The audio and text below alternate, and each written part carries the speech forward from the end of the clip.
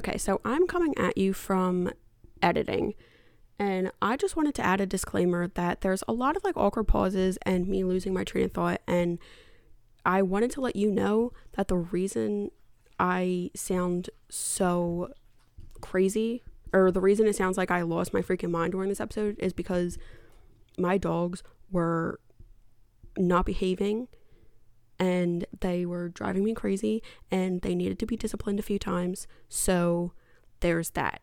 Thanks.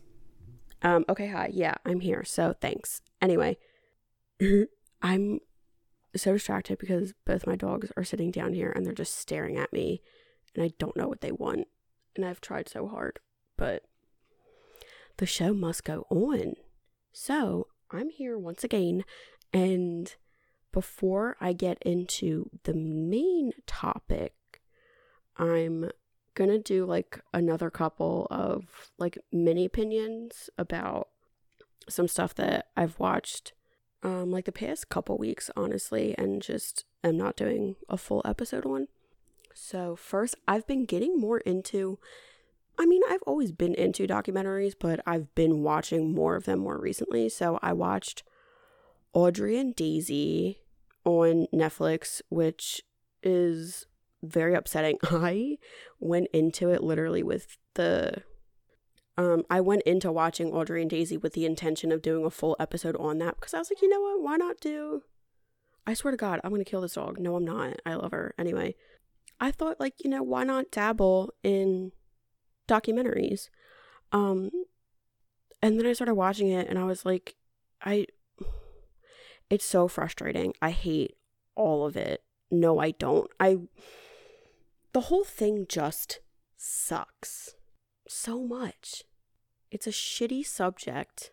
The people involved are always the survivors are always treated terribly for something that they didn't even want.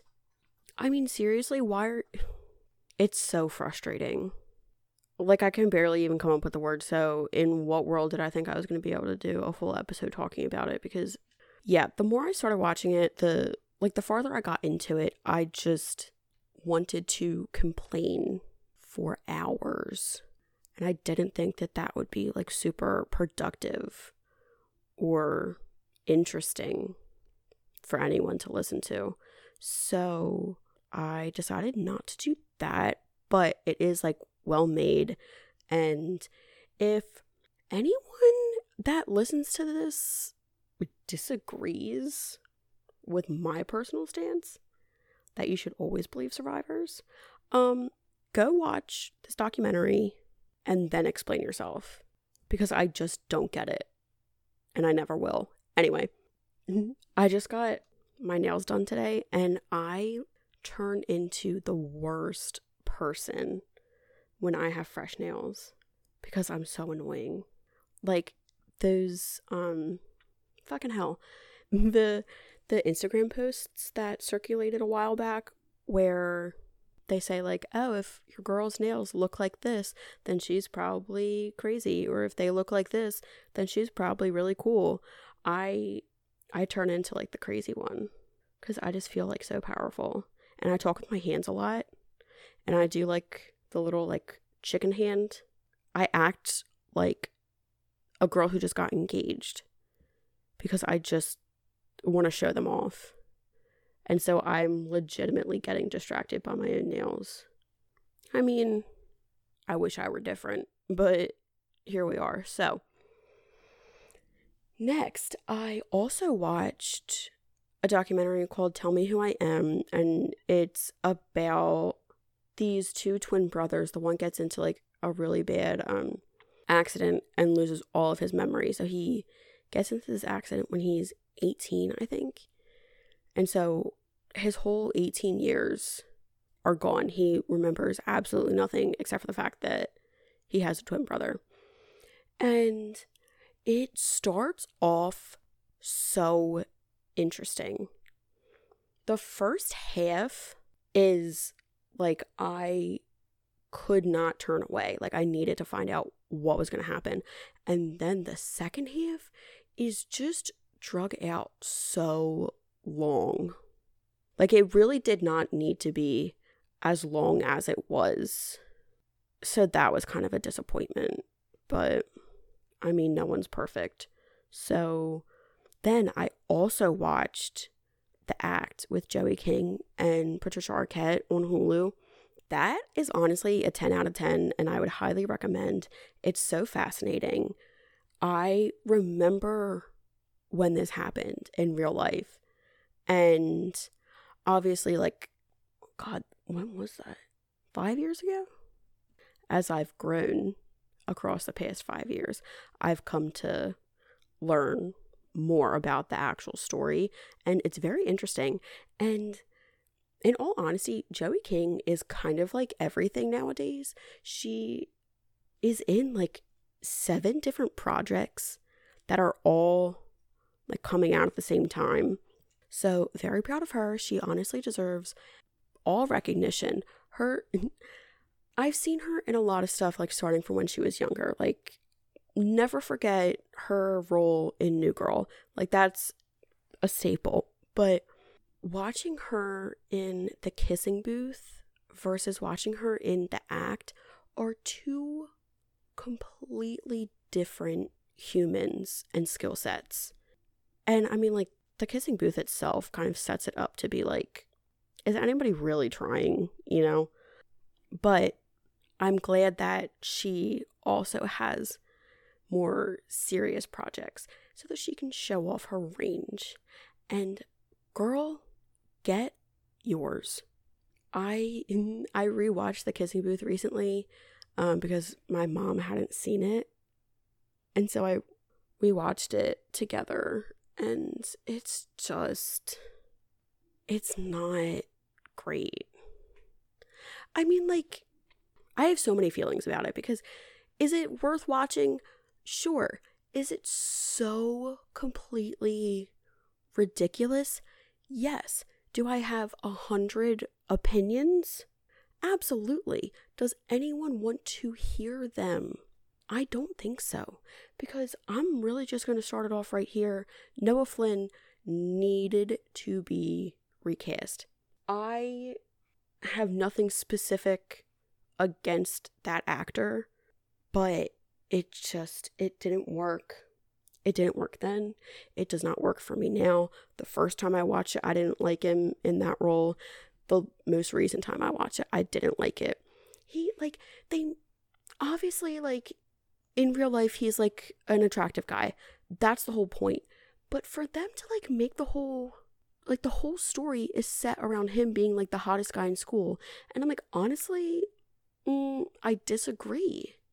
It's not great. And then also, physically, they look crazy together because he's like 7 feet tall and she's like 5'2", and it looks like comparatively she's like a toddler standing next to him. And it's just, they just weren't all great choices, unfortunately. And then we were gonna watch The Kissing Booth 2, and that shit is 2 hours and 12 minutes. I'm sorry. For what purpose? What else needs to be said for 2 hours? I don't know what it is. Like, I guess when I was younger, I always thought that movies were like super long. Now that I'm older and I understand like the concept of time, I realize movies really didn't used to be that long. Like, the majority of movies are like an hour and a half, hour 45. And I think I've also just come to realize that there are very few reasons to make a movie that long. And The Kissing Booth 2, I still haven't watched it because I just can't bring myself to make that kind of investment. Like, in my mind, any movie that's over 2 hours, I always kind of like associate with like award level, like Oscar nominees, like some sort of like, you have things to say, you have points to make, there are lessons to be learned based off of some kind of daunting true story. And The Kissing Booth 2, in my mind, is not it, Chief. I feel as though they have some type of gall making that decision.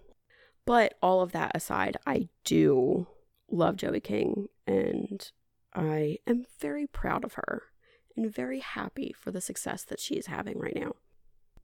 Now that BS is taken care of, let's get into the topic of today's discussion is the film No Good Deed. The movie No Good Deed came out in 2014.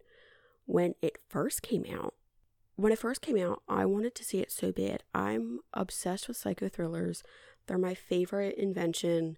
Anything that makes you feel kind of crazy is like what I live for.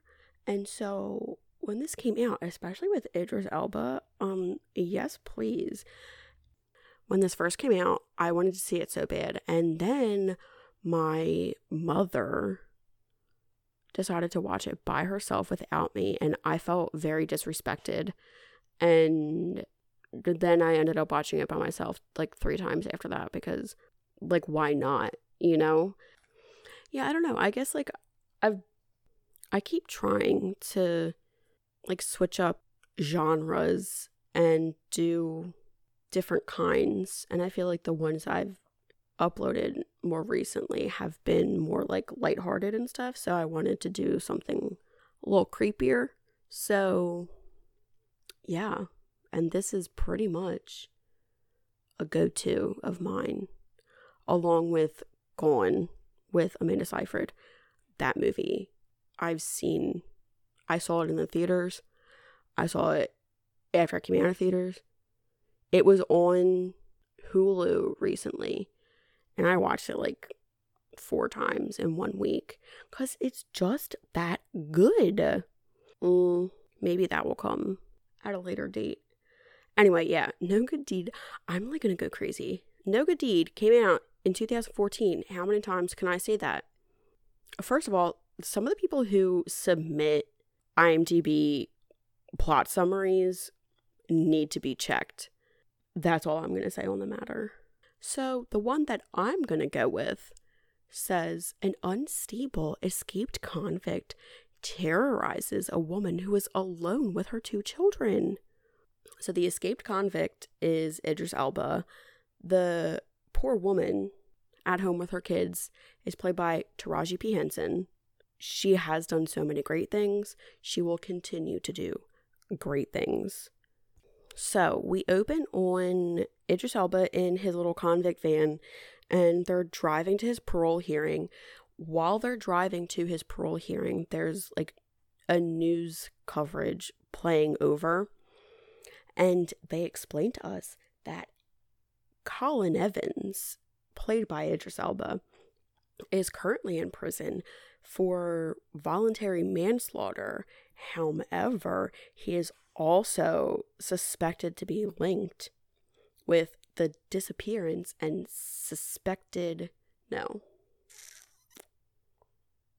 what's the freaking word? They're presumed. Okay. He is thought of to be connected to the disappearance and presumed murder of 5 girls. I guess none of them have been found.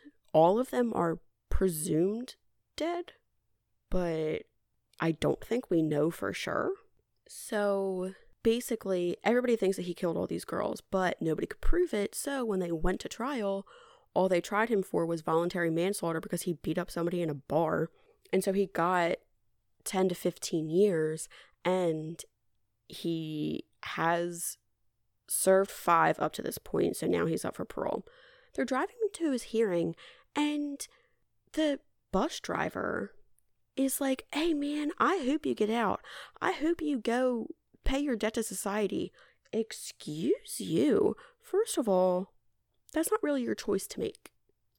Second of all, and I'm like, he really didn't pay his debt to society because he was sentenced to 10 to 15 years. And he's only served 5. And, see, it's so difficult because in real life, somebody who doesn't suck as bad as Colin as a person could have rehabilitated in that period of time if things happened the way that he claims they did, which is he basically just like got super angry and made a mistake. But he's just not like a good person. So he specifically shouldn't get paroled. Anyway, they're at the parole hearing. He gets up and he gives his little speech about how he is a great person. He teaches other inmates how to do things. He teaches them how to read and write. He is a productive member of society behind bars, and he is trying to spread his program to other places behind bars. And I'm like, dude, are you really trying to say that no other prison system has any kind of like curriculum where they like teach people how to read and write? Like, are you acting like you invented teaching prisoners how to do things? But we do find out that he's like an extreme narcissist, so that does make sense. And I mean, obviously I'm not a parole board member. I've never been to a parole meeting, but from having watched Shawshank Redemption, I feel as though you going in there and trying to tell the parole board members, hey, I've changed and I'm better, doesn't really bode well. Like, I don't think that that's actually what they want to hear, because it sounds too much like what you think they want to hear. But that's what he does, because he's trying so hard to woo these people and be like, no, like, I'm actually fully rehabilitated. I have corrected myself. I have changed myself. And I've learned from my mistakes. And this guy, I find out later, is called Dr. Ross, shoots him down so hard. He's like, actually, I did my research on you, sir, and you're a, quote, malignant narcissist, which means you just hate when you don't get your way, like a literal toddler. And the reason you killed this guy at the bar is because he was flirting with your girlfriend and you got pissy like a toddler. And you can see Colin physically steaming at these like negative reviews from Dr. Ross. And it's so funny because, I mean, no, it's really not funny because he's not a good person. But it's funny for me because everything about narcissists is that they have to be right. Everything has to be according to them. They are obsessed with themselves. And just to sit there and watch him get shit on is so satisfying. And then he has like a little outburst where he's like, oh, stop, that's not. And they're like, dude, you kind of outed yourself. Like, you let your own cat out of its bag. So basically, in Tennessee, where they are right now, to get paroled, the vote has to be unanimous. And obviously, Dr. Ross is a hard no. So they're like, sorry, guy, we'll see you again in 5 years and try it. So, blah, blah, blah, blah, blah. But yeah, Dr. Ross is like, absolutely no, I'm not interested. He basically roasted Colin alive. Like, he served up a fresh plate of fuck Colin. And then I guess like the head of the board was like, eek. Sorry. We'll see you in 5 years. So he didn't get what he wanted. And the little van driver is super upset. And the guard who's sitting in the back with Colin is like, well, sucks to suck, doesn't it? So they're driving back and he pretends to have a nosebleed. He's like playing the freaking violin for himself so hard because he made his own nose start bleeding, or something's blood came from somewhere. And he's like, seriously, guy, like, you're not even gonna give me a band, like, can you help me out a little bit? And I'm like, he doesn't really want to, but I guess that is like technically his job. So the guard goes over and tries to give him like a band-aid or like a tissue or something, but then Colin headbutts him and steals his gun and is holding him with a gun against his head. And then the van driver is like, oh man, I thought you were cool. But he was wrong the whole time, unfortunately. He's like, hey, if you just put your weapon down, y'all can skippity-doo out of here, and I'll just go my separate way. Because it's not like you'll be coming after me to take me back into custody as a prisoner that is also going to generate new charges. So then the van driver is like, okay, cool. Like, yeah, we both should survive. So then he puts his gun down and Colin's like, fuck both of you, shoots them both in the head, and they're gone. After we kind of sum up his origin story, we flash on over to Terry, played by Taraji P. Henson, and she is in her house and she's just trying to take care of her kids. Her house is being remodeled right now. Her husband is a trash bag.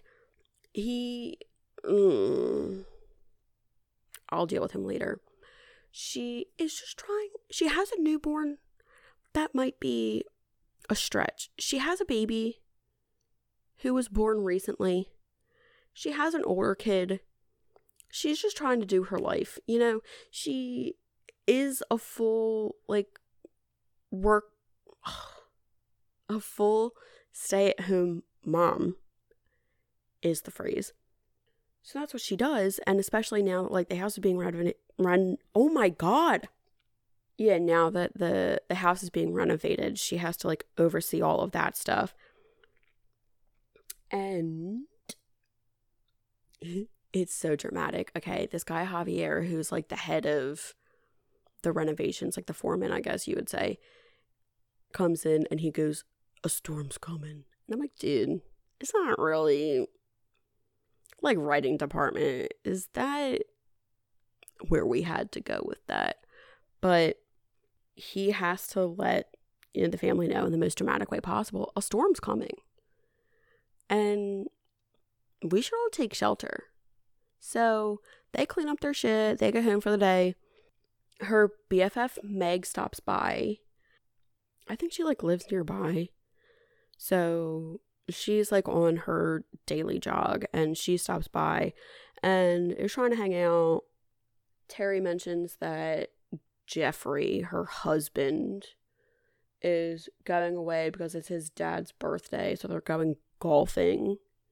So Meg is like, oh, well, why don't we have a girls' night? I'll totally come back over and we'll hang out and have so much fun and drink wine. And Meg sends a lot of digs towards Jeffrey and says repeatedly that he doesn't deserve Terry. And I'm like, yeah, you're right.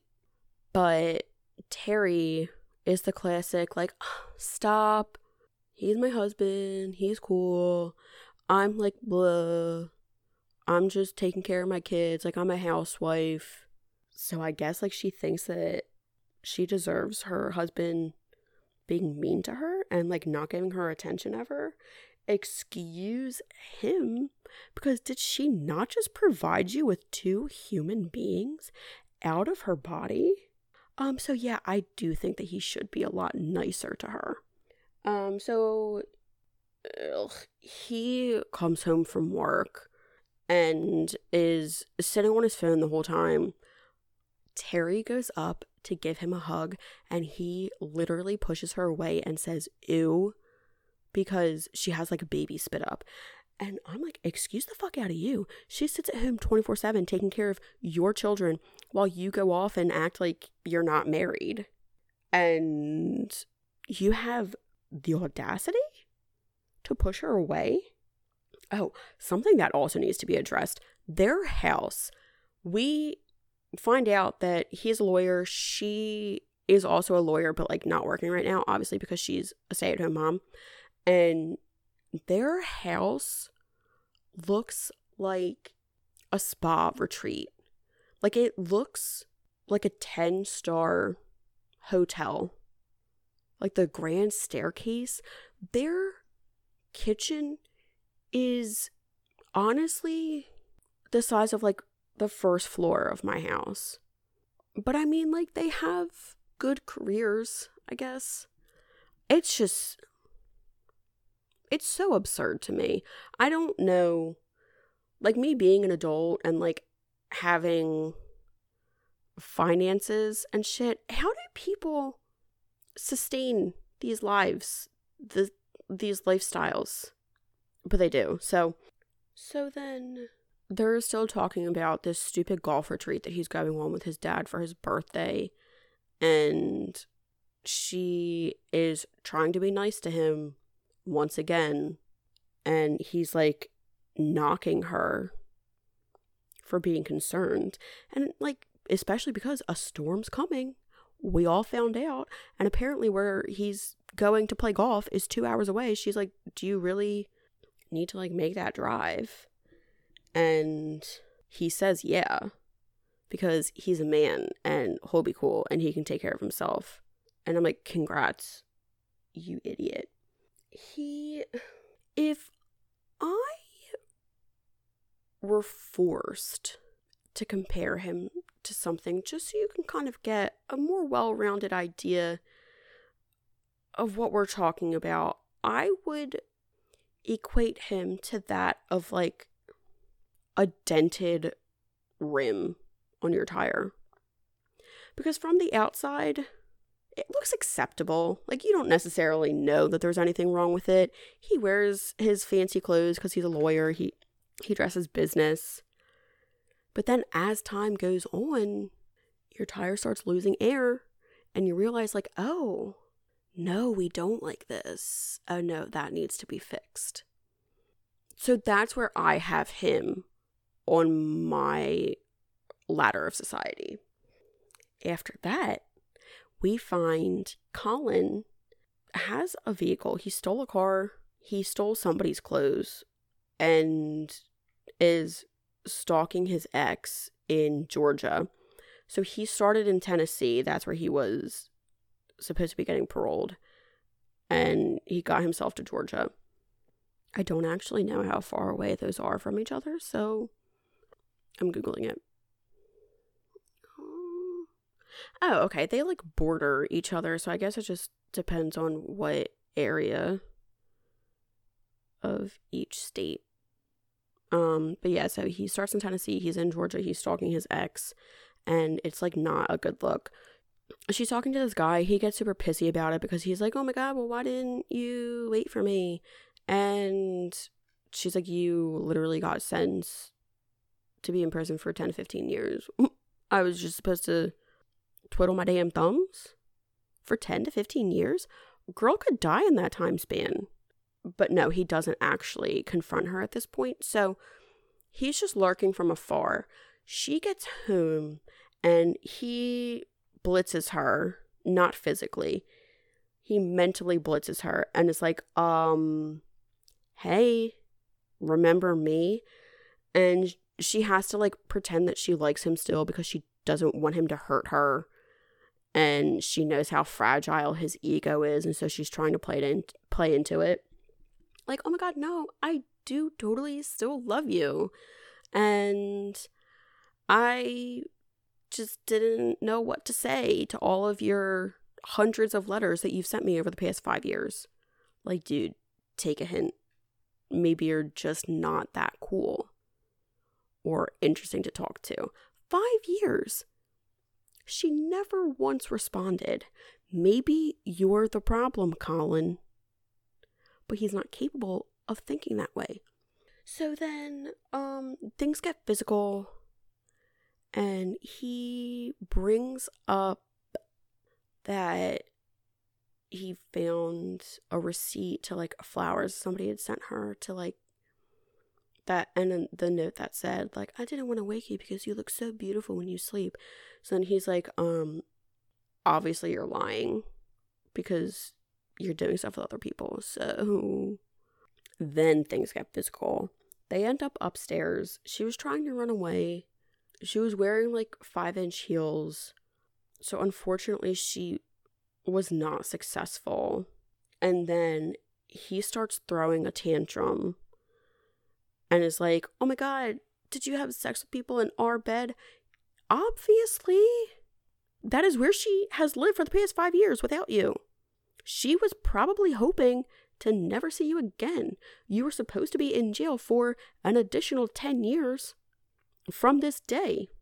So, yeah, she moved on, buddy boy. And at first, she's like trying to not piss him off, but then she's like, dude, if you're gonna act crazy, then same. So she's like, you know what? Yeah, I do have an active life. What's it to you? So he like loses his mind and physically beats her to death. And it's like not pretty. This movie is rated PG-13. I don't think that I mentioned that in the beginning. I don't necessarily think it should be, because I would say that things get kind of graphic, like him beating her to death. But, I mean, it's not my job to rate these things. And so, during the struggle, her cell phone falls out of her pocket and lands under the bed. And that foreshadows that we will see it again. So, cut to Terry is back at her house. I think the little baby is sleeping upstairs. She's trying to cook dinner for her daughter. And we see that Colin wrecks his car. He drives straight into a tree trunk and makes it out with literally like a paper cut on his forehead. Still able to walk and everything. And he basically accordions this car in half. But he's fine. So, he hikes up the old bootstraps and is walking around town, and the first house he stumbles upon is Terry's. So, it's like downpouring. He goes up to her house to try and ask for help. She gives him the phone. He's like trying super hard to make her think that he's okay. He's like, oh my God, like, I'll stand out here the whole time. Just give me your phone. I won't even come in your house and whatever. And so she's like, all right, dude, like, I got it. Just call your freaking tow truck. And she says that her husband is coming home, which we know is not true, but in her self-preservation, she's trying to make sure that he knows that she's not going to be alone forever, and like if he has any ill intentions, that it's going to be tampered with, I guess, because somebody's gonna come home and find out. So then he calls the tow truck, and he pretends there's no tow truck, obviously, and says he's just going to sit on the patio and wait for it. And her being the loving woman that she is, she's too caring for other people, and she's a mom. She has that sympathy. She's like, dude, I don't want you to have to sit out here in the pouring rain. You have a cut on your forehead, which was blown vastly out of proportion. If you're going to have an entire plot line, not a whole plot line, but like an entire blip in the script centered around this cut, like, make it a fucking cut. Gash it open. Give him some blood. They make it extra. They do too much. But so they like dab it with a napkin a couple of times, and then he's healed. And she invites him inside. She puts his clothes in the dryer because she's trying to be nice to him. And it's so difficult because, like, just don't be nice. Be nice to people, but you do not have to go that far out of your way. You have 2 young children in the house with you by yourself. You know that your husband's not coming home. Put yourself first, girlfriend, and say, hey, have fun waiting for your tow truck out here. Next time, don't drive into a tree. Which, obviously, she can't blame on him. Oh my God. Am I an idiot Did he? No. Was the car he was driving? I just thought for a second, like, oh, the car he was driving was probably his prison escort van. But that would actually be really stupid of him to do that. Because they could very easily track it. So, I'm going to take that back. So she's being very hospitable and is trying to make sure that he doesn't just die on her patio. And and also, like, I don't know, okay.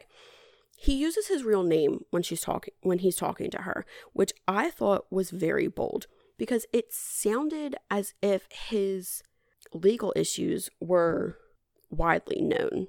Like, the way the news reports on it, it makes it sound like his crimes were a huge news story. So, and they're both lawyers.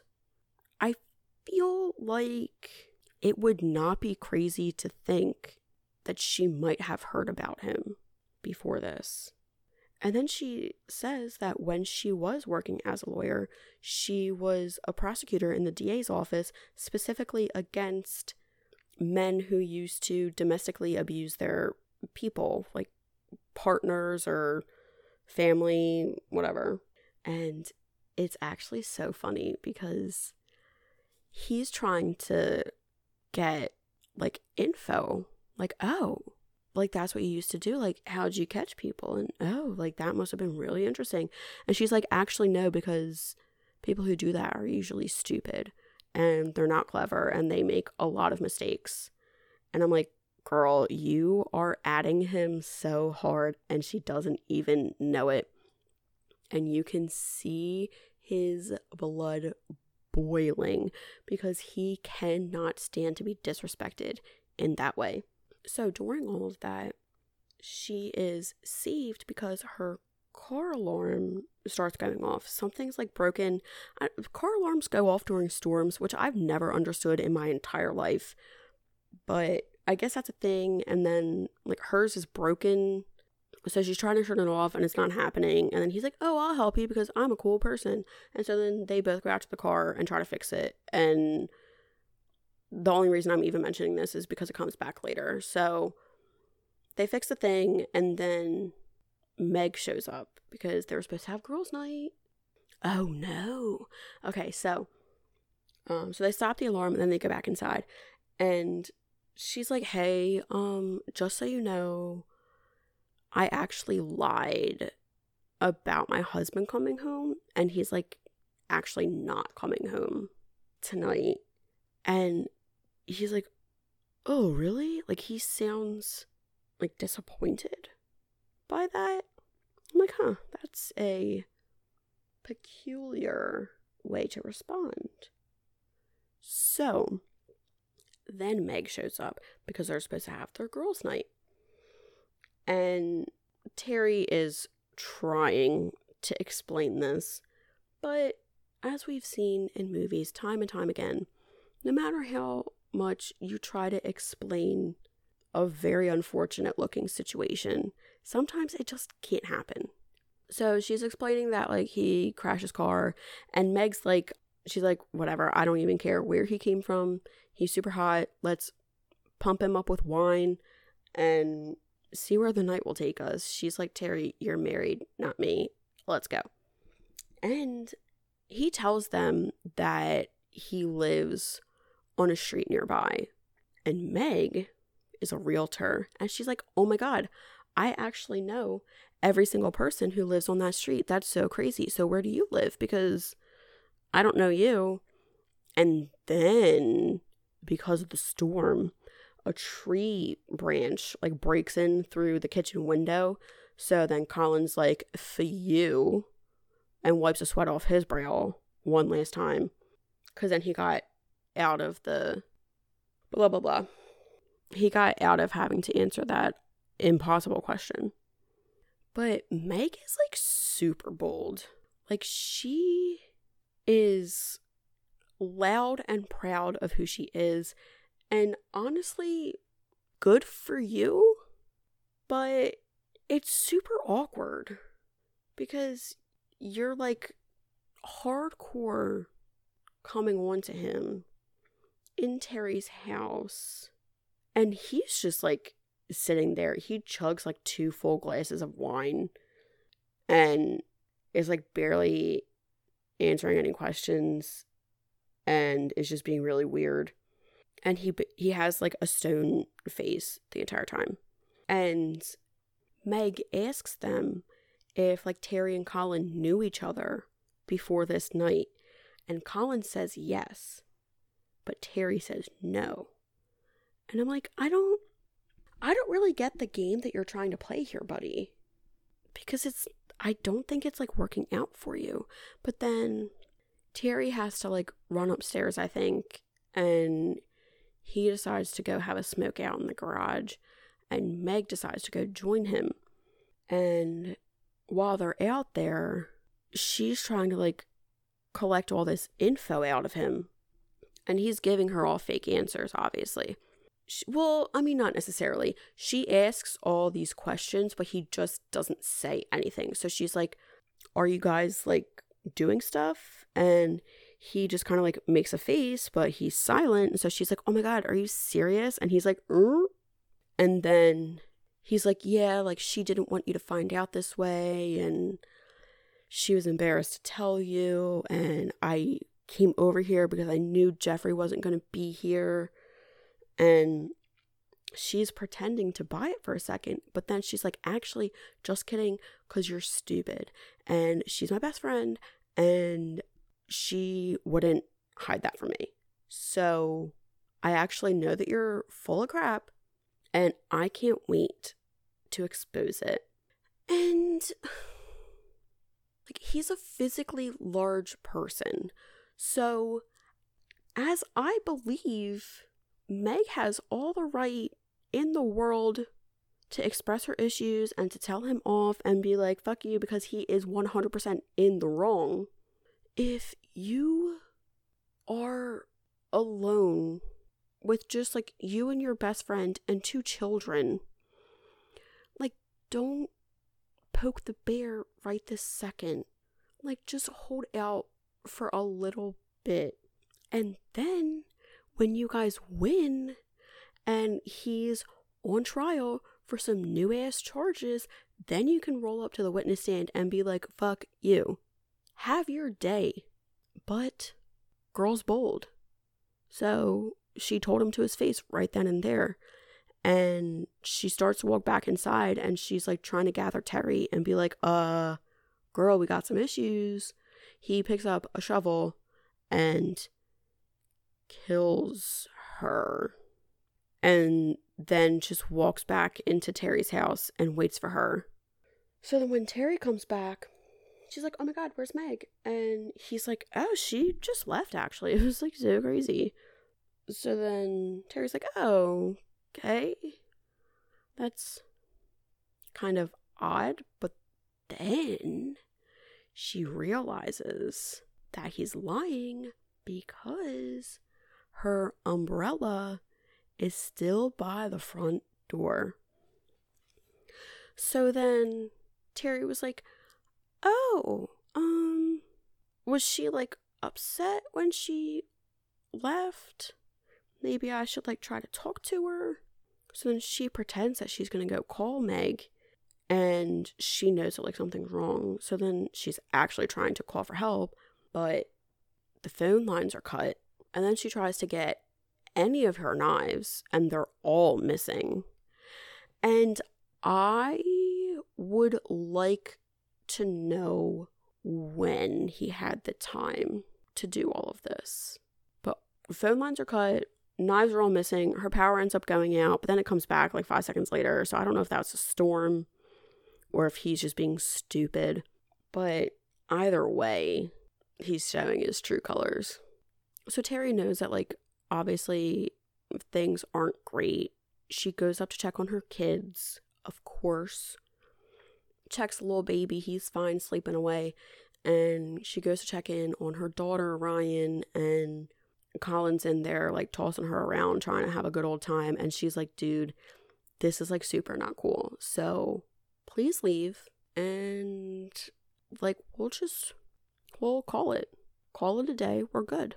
So she puts Ryan back to bed, and as they're leaving, she picks up a fire extinguisher and tries to, like, she sprays him and then beats him over the head, and he falls down the stairs. So then she tries to, like, gather her children, but then literally 2 seconds later, Colin's, like, standing behind her, like, you thought. So it's just so frustrating. So then after that, he pulls out the gun and he's like, listen, I'm not going to be as cool as I used to be. So let's get things going. He's, like, super pissy because he has, like, fire extinguisher ash on him. So he makes them both go shower together, which was honestly really dramatic. Then after that, I'm like, it's literally downpouring. Just walk outside. But it's the psychological part because he's crazy. I know. Anyway, they finish up their shower and he tells her to go change her clothes, and she's trying to be discreet because in that kind of situation, like, she has no idea what his motives are. She has no idea why he's there, what the plan is. He could be there to have his whole way with her. We don't know. So she's trying to, stay as far away as possible, like, not give him any type of idea that she's interested, and, like, hide herself. And he obviously tells her not to. He's like, no, come back over here, do it here. And she tells him not to do what most of us are thinking he's going to do. And his response is, don't flatter yourself. Who in the hell do you think you are? That is so disrespectful. Listen, everybody's relieved that those are not his intentions. Everyone. You have a sigh of relief. Thank God that's not what he's planning on doing. But you were making all these comments about how beautiful she was earlier. You force her into a shower with you. You tell her to change right in front of you. And then you put her down even farther. And, like, she obviously already has her own issues, like, especially with her marriage and stuff. You decide to knock her down even more? I'm like, that really is just fucked up. Like, you just don't have to say those things. Like, just don't say it at all. Or better yet, don't commit crimes. And then none of us would be here. So she's like, honestly, fuck you. And he's like, what? She's like, you heard me. I said, fuck you. And I'm like, yes, girl. Tell him, do not take prisoners.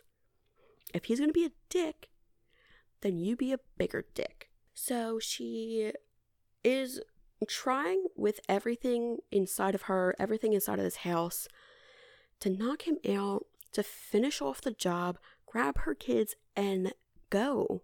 But he just fucking regenerates every time. He's basically a freaking robot who's like, sorry, you're not done with me yet. And, like, in that, yeah, I understand in that moment, your first instinct is neutralize the threat and flee. But you know that he has a gun. You know that he has survived your attempts already. Like, finish the freaking job. If he's on the ground and you have something to just keep hitting, like, you have to do what you have to do. So she hits him, he falls down, he gets back up, and she stabs him, and then he falls down.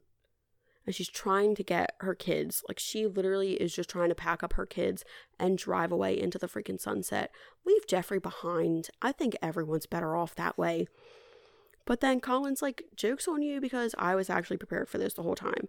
He's like, get your kids and let's go. She packs up her children. They start to make their way out. She sees Meg's body in the garage. And this is kind of like her first insight into what exactly she's dealing with, because she didn't know exactly how crazy he was or how shitty he could be, but she knows that he killed Meg at this point. So things really just aren't going okay. So they're driving away, and she drives past the wreckage scene from his car accident.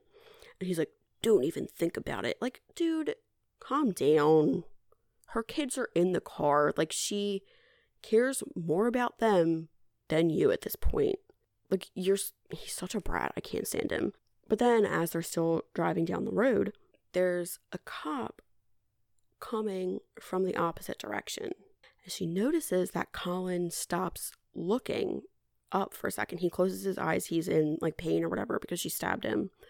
And I'm like, you brought it upon yourself. Like, don't act like a baby now. So he's not paying attention. So she flashes her high beams at this cop to like try and get his attention. And I'm like, yes, girl, be creative. Keep trying, you know, come up with solutions. You have to do what you have to do. So the cop catches on, flips around, pulls her over, and Colin picks up the little baby out of the car seat and is like, this is your motivation to be good still.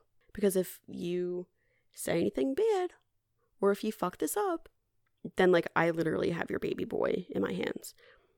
So obviously she's like, dude, I'm trying, you know, like she's doing her freaking best. And he lets it slip. He goes, I hope that my APB didn't cross state lines. And that's her first insight into like, what the fuck? What are you talking about? What APB? What did you do? Who's looking for you and why?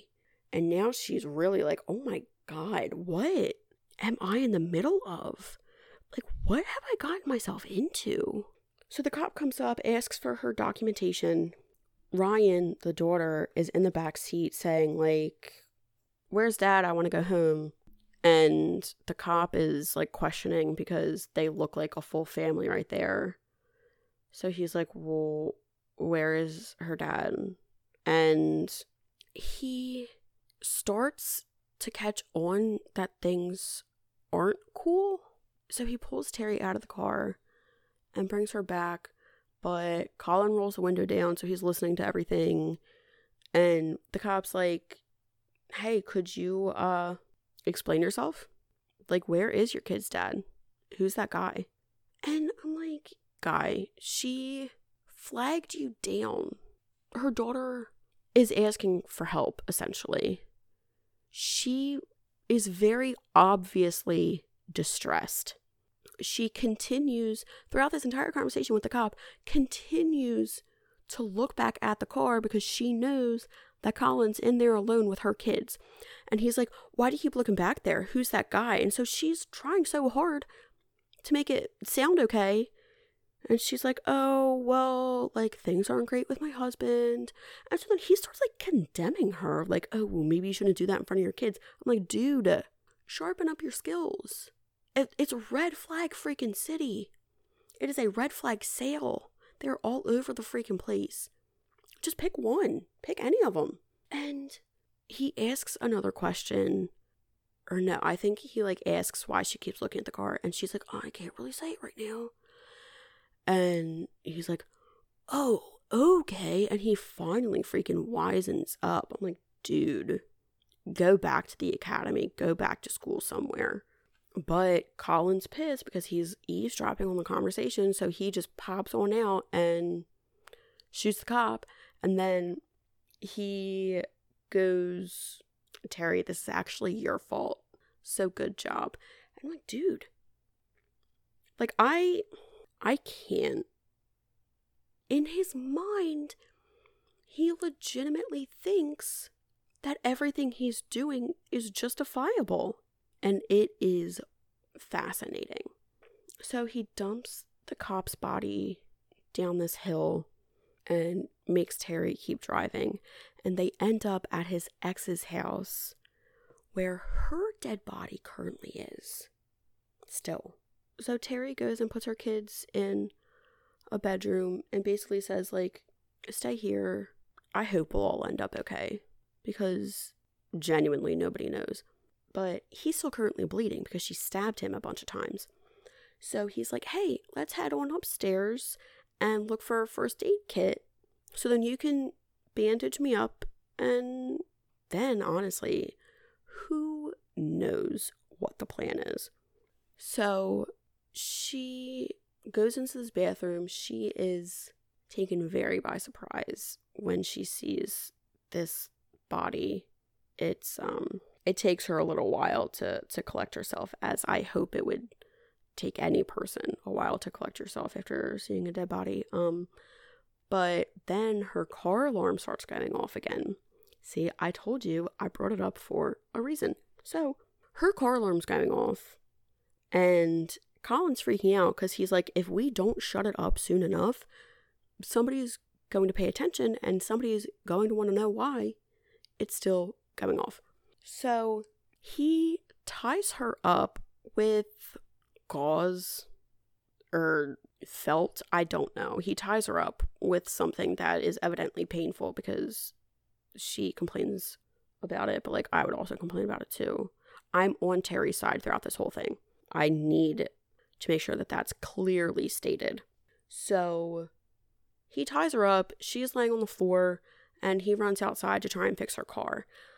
Alexis's cell phone starts ringing from under the bed.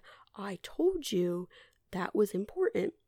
So she's like, fuck yes. There's a broken glass probably left over from the lamp that he used to beat Alexis to death. And she cuts off her bandages and answers the phone. And she answers the phone, and it's stupid Jeffrey. Like, Alexis, where are you? I've been at the hotel forever and I'm waiting for you. And she's like, are you fucking kidding me? And he's like, wait, Terry? And then she's like, call the cops, you bag of fleas.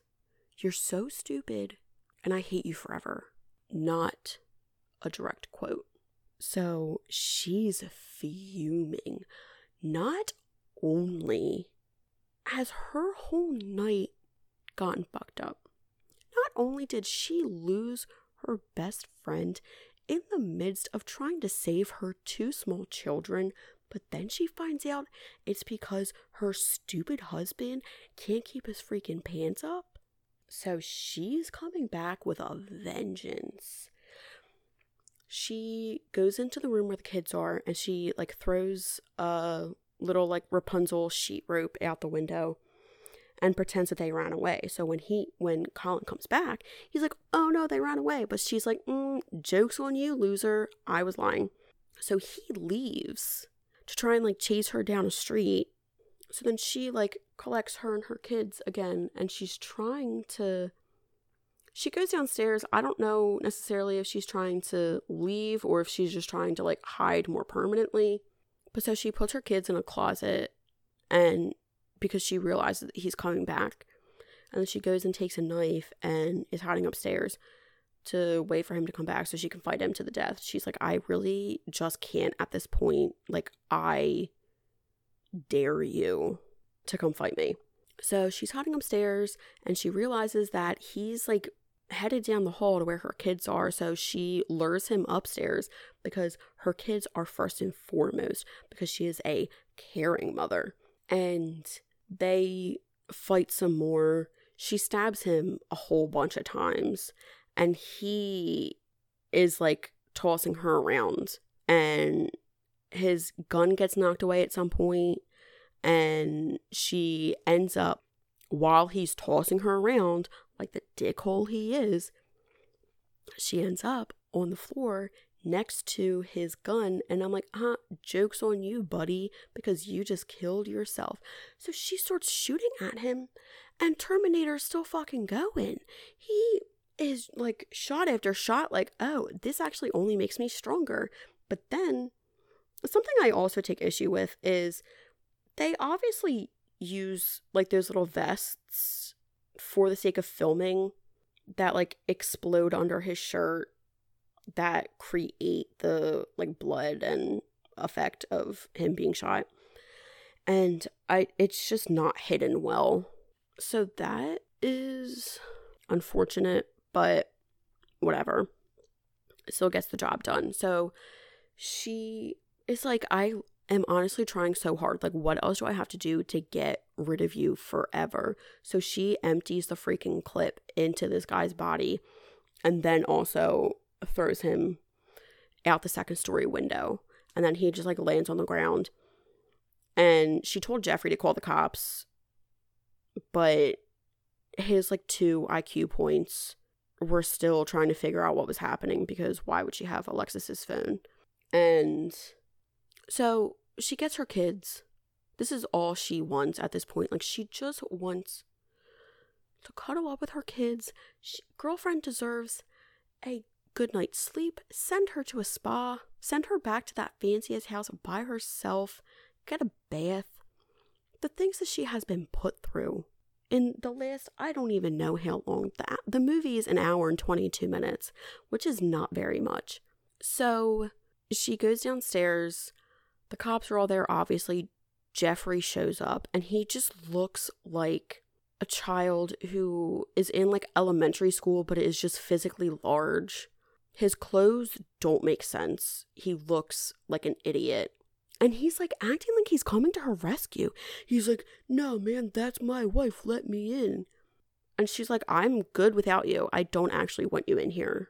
And he has the freaking balls to try and say, oh, I'm sorry, it didn't mean anything. Dude, she has blood all over her face and clothes. She has been put through the freaking ringer because you wanted to have sex with other people. And the fact that you're sitting here trying to win her back?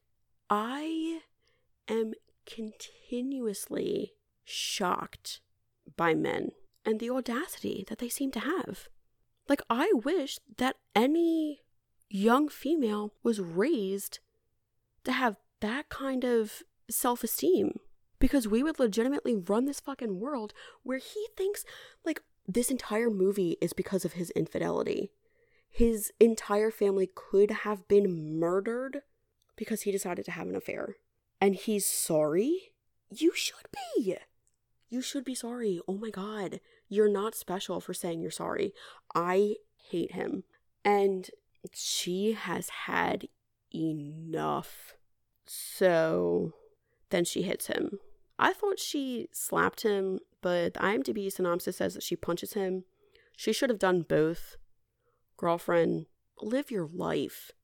Get your vengeance, because he deserves it. So after that, we cut to her new life. Terry has had a fresh blowout in her hair. She is looking fresh as a freaking daisy.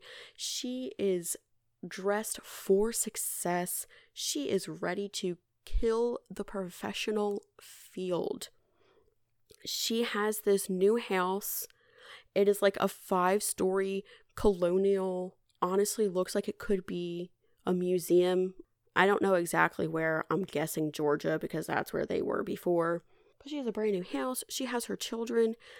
There's a nanny who's helping her out because she is back in the workforce and she's trying her hardest. And the nanny goes, oh, like I was going to go take the kids up to the park. And she goes, oh my God, I will walk with you as I walk over to the courthouse to put some fuckers away. Not a direct quote. And then that's it. And these are really like the things that we need to be seeing. She was so badass front to back, and she learned to put herself first. Like in the beginning, Jeffrey, when he first comes to the house, basically says like, well, you wanted to be a stay-at-home mom. And she's like, yeah, I guess that's what I wanted. But like, for you to basically treat her like a maid while she sits at home all day, every day, taking care of your kids, and then you don't even want to touch her because she has a baby on her, that's not what she wanted. So don't get it twisted. And so now she can live the life that she wanted, and hopefully Jeffrey's far away. He should have no type of custody because he put their entire lives in danger, and I would be in court day after day to fight for Terry's rights. These are the stories we need to hear. We need inspiration for young ladies, and especially young ladies of color. Like, she is so powerful. She gives a big ol' fuck you to everyone who wrongs her. And she still comes out A-okay. Not A-okay, obviously she's going to have some things to deal with, but like, she comes out stronger than ever. She has her kids. She has her life back. God bless Terry. And Taraji P. Henson for bringing her story to life. Something that I personally would like to address is the fact that I'm not saying this should have been nominated for any type of award. I'm not saying that it's Oscar worthy, but critics have kind of slept on No Good Deed, in my opinion. Rotten Tomatoes gives it a 12%, and I think that's actually really disrespectful. And it's too defamatory. It's too much. They deserve better. But who am I to say? That's why I don't work for them. And that's why I just decide to sit here and spew my nonsense onto the internet. Yeah, it's like right up about 3 a.m. So I'm going to cut this. I don't think there's anything else to say. I mean, thanks for tuning in. Let other people know, I guess. I don't want to be that person, but it does make me feel cool to see like the analytics and to see the track of how many people they think are listening and how many plays each individual episode has. So this is something that I think is fun. And if there are other people out there who benefit, that's quite a statement. That's too broad. If there are people who enjoy listening as much as I enjoy recording, then I think that's like kind of cool. And okay, the moral of the story is I don't want to sit here and self-promote and like self-flagellate. I looked that up one time. I don't remember what it means. I don't want to like sit here and stroke my own back, but yeah, if you like this, tell other people about it, is basically the moral of the story. I have fun doing this. If you'd like to listen to it, make other people listen to it so that I have reason to continue to do this. Thanks so much. And yeah, I'm on social media, Instagram, Twitter. I don't really use it that much, to be honest. I don't even use my own personal social media accounts, TBH. But I do say all the time, I wish I were different, so maybe I'll change myself a little bit. And apparently iTunes like runs everything, which is so stupid. But if you have access to like Apple products, apparently it looks a lot better if it's rated on there versus other platforms. So if you feel so inclined, then go ahead. Okay, I'm done. And I will see y'all next time. I'm not going to say like I struggle, because I don't necessarily struggle with, but I'm always open to suggestions. Why the fuck is this episode so long? I'm always open to suggestions of what to talk about next. So if you have any, send them my way. I'm leaving. Bye.